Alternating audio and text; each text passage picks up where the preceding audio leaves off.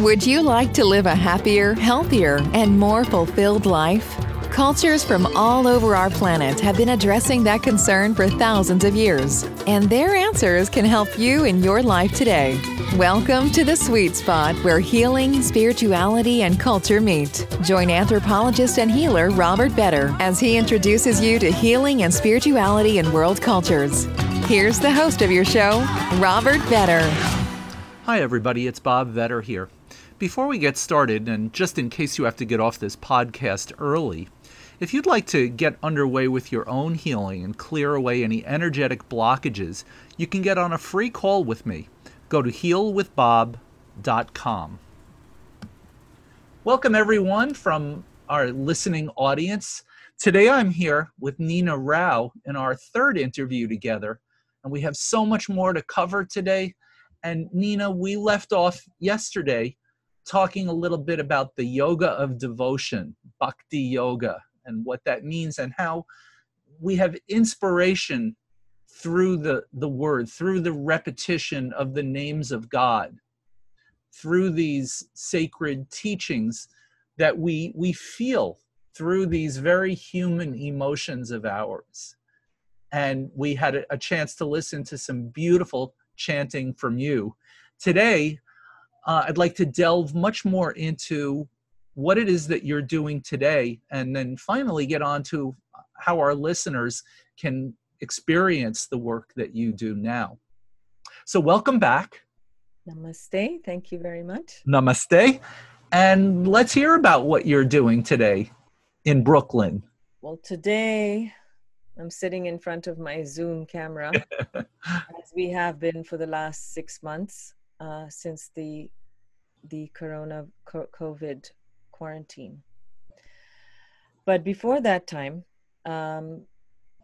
basically, as I told you, since I met Krishnadas back in 1996, I was so drawn to the practice that I have found every which way possible to do as much of it as I can. And I was able to do that. You know, I started going to Jivamukti and chanting with Krishnadas, but we also became very good friends. And so as he started to become popular or well-known in the yoga world, I kind of walked alongside him with that. You know, I helped him put his first website together, that got him his first email address, you know, back in those days when there was AOL. Everybody had AOL. And he had a page on my website, which was wildindia.com/Krishnadas. That's how we started. And but things, you know, as we went on, he really started to travel much more. And I had still my business. I was doing my wildlife trips. I also got married and I had a baby. So I wasn't able to be on the road as much as I could with him at the time. And, you know, while he was invited to many places, it often couldn't afford for him to have an assistant. You know, it wasn't able for me to make a living doing that. So I always stayed connected with him, helping him.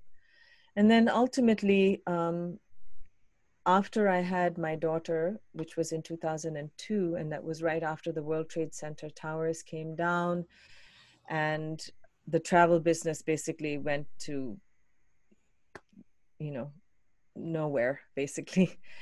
And I just didn't want to work that much. And at the time, he had an assistant who said, oh, I work 12 hours a day. So I mean, 12 hours a week, and that might be just enough for you. So I said, sure. So he had always wanted me to work with him in that way. And so finally, I gave up my safari business because I wasn't able to travel so much anymore anyway with a little child. And I started working with him, and it just snowballed into this a little kind of micro enterprise, which it is right now. You know, he's recorded a lot. I think we have like 14 albums. He started to tour a lot, you know, around the world, all over America, South America, Europe, Asia. And I started to, you know, put my travel hat back on again, and I started booking, you know, tours for him. And then as my child got older, I was also able to travel with him. And so I continued to sing right up until this March, you know.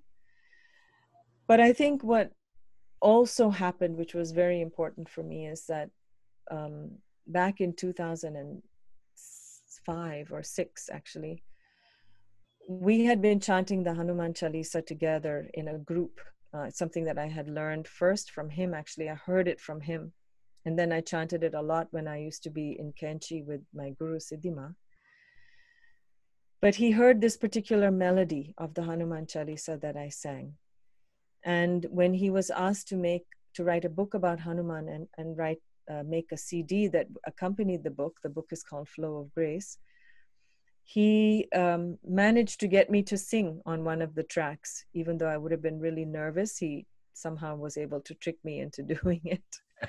And so I recorded a track called Nina Chalisa on that album. And never having recorded anything in my life, and never chanted, never had any music lessons or any such thing, but that definitely changed, I think, the course of my life on one hand, because while I continued to work with Krishna Das, people started to ask me to come to their yoga studio and sing for a yoga class or lead a small satsang, and as the years went by, I had a harmonium in my home, and I was starting to sing these mantras and melodies that kind of came to me, and I just went with it. And so I was singing at these yoga studios, and then finally people said, well, why don't you have a recording? You should be recording this. So that was another step for me, like, okay, I should record something. Okay. So I recorded my first album, which is Antaryami. And it's a double CD. One of it is Kirtan. The second disc is all different melodies of the Hanuman Chalisa that people asked me to record so they could use for their practice. So I did that. And then, one thing led to another, and I kept singing more and more, and then there were more melodies. And so I put out another CD a few years after that. And I think that was either it came out in 2017 or 2018. I can't remember. Do you remember? Something like that. And it doesn't matter. It's okay. But I find myself now just being able to chant a lot. And even after the quarantine, we're doing a lot of online chanting. My daughter chants with me. My friends and I are still able to get together online, and we do these sort of relays, like a relay where each of us sings and we keep changing, who's leading at the time. I miss being with people and chanting with people, that's for sure, in a group together. But I feel fortunate that I can still keep the practice alive. And, it's led me to deepening my own practice. Because along with the chanting and the learning of new prayers, I read more, I connect with other teachers from different lineages, or if that's their specialty, then I'm able to learn from them, and then I can incorporate that into my own practice of chanting.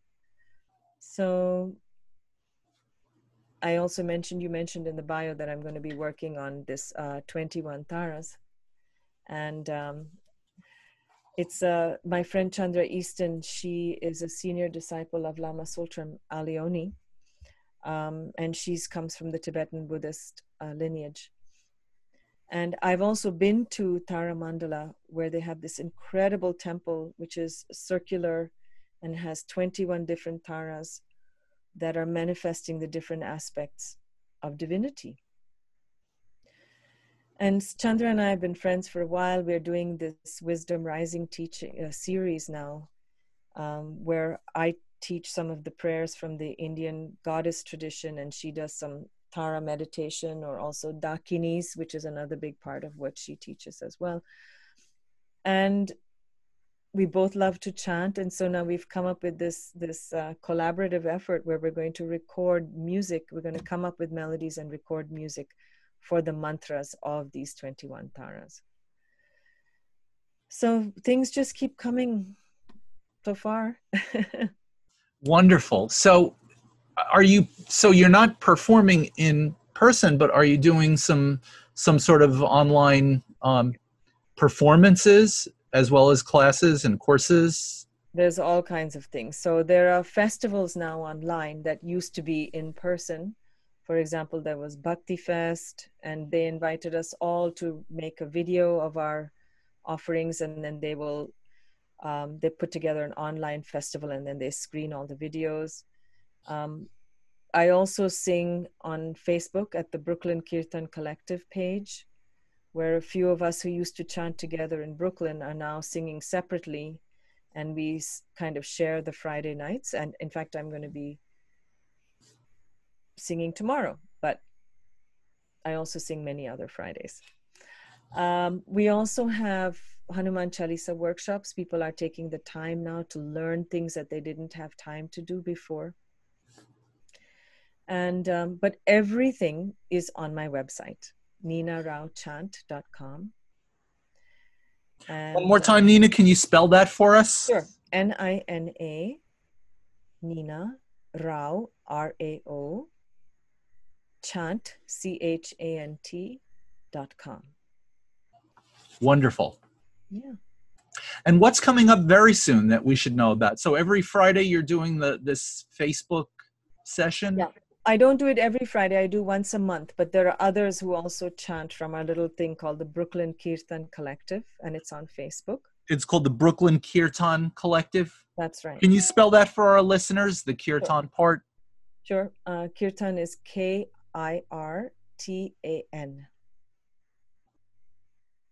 Great. And how else can people who want to hear you perform tune in? Well, if they want to hear live, best is to really go to my website and see the different events that I'm doing. But if you just want to hear my recorded music, in addition to the CDs, which you can order from Amazon and other places, they're also on all the digital outlets like Spotify, Apple iTunes, Bandcamp, and so on. I also have a YouTube channel. And on the YouTube channel are many recordings of live concerts and events that I've done in the past and will continue to do. And what's your favorite to actually chant? Like, what are the things that move you the most? I like them all, but I spend a lot of time chanting the Hanuman Chalisa, that's for sure. For whatever reason, that's become something that people ask me to present, but it also is such a core part of my practice and people are drawn to it. So I do workshops with that. I also love doing the prayers to the goddess from the Indian tradition called the Chandi Path, which is 700 verses in praise of the goddess. So I do that workshop in conjunction with Chandra, and she teaches a little from the Tibetan side and I do a little bit from the Indian tradition. But, you know, if we find any reason to chant, it might be Krishna Janmashtami in August, and then we're all singing Hare Krishna. They all feel good. They all do the same thing, you know? Can you explain what the Hanuman Chalisa is? Sure. So the Hanuman Chalisa is a 40-verse hymn or a prayer where it's not sung as call and response in the way some mantras would be sung where the leader sings a line and then everybody in the room sings a line. In this case, the Hanuman Chalisa is chanted together as a group, or you can sing it alone by yourself. You can also just recite it. But it's essentially the essence of the being of Hanuman, all his qualities of courage and wisdom, open-heartedness, compassionate, playfulness, his ability to be fully surrendered to the divine, not wanting anything for himself, not asking for anything for himself, but always in service of the divine. And these are qualities we want to bring into our own daily lives as we go about our day. And when we sing them in praise of Hanuman, we invoke these very same qualities inside ourselves. Beautiful. Well, Nina, you were so kind in our last session to share a little bit of chant with us. May I ask you to do that again today? Sure. Why don't I just do the opening verse, an invocation for the Hanuman Chalisa. Wonderful. The opening, okay? So this is an invocation that I sing before I start the Hanuman Chalisa. Atulita baladhamam hemashelabadeham dhanujavanna krishanam jnaninam agraganyam sakala guna nidhanam vanaranamadhisham Raghupati Priya Bhaktam Vatajatam Namami. Oh, that's so beautiful. Thank you for sharing that with us. So before we close, Nina, do you have any words of inspiration for our listeners? How do we take the beauty of chant and use it in our life? How might I, as the listener, use that chant or any of the other chants that you share with us and use it to improve my life, to bring me to a greater state of connection and healing? I would say that the beauty of this particular practice is that you really don't have to know anything.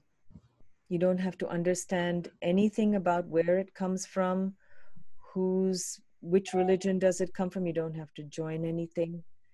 But the saints and the sages say that in this age where our mind is pulled away in a million different directions at all time, chanting the divine names in this way is the only way we're going to be able to enter into that undisturbed core of our being in our soul. And the beauty of the chant is that you can sing just one mantra for the rest of your life, or you can sing all of them. But the key is to do it. That's where our part is. We just have to do it. Jet, that is an absolutely beautiful way to close out our 3 sessions with you. So one more time, Nina, for our listeners to find you online. NinaRaoChant.com. Nina Rao, you are an inspiration. I love your voice and look forward to hearing more from you in the future. So thank you so much. Thank you, Bob. Thank you for having me. It's a pleasure. And thank you, listeners, for being with us again. I hope you enjoyed today's show. If you're a very spiritual person who just needs a little help clearing away what's been holding you back through some relatively quick healing techniques, get on my calendar for a free call. Go to healwithbob.com. This has been Healing and Spirituality in World Cultures with Robert Vetter. Thanks for listening. Please rate, subscribe, and share with everyone you know who might benefit from these messages. Until next time, remember, be kind and loving to yourself and others. Together, we can heal ourselves and help build a better world.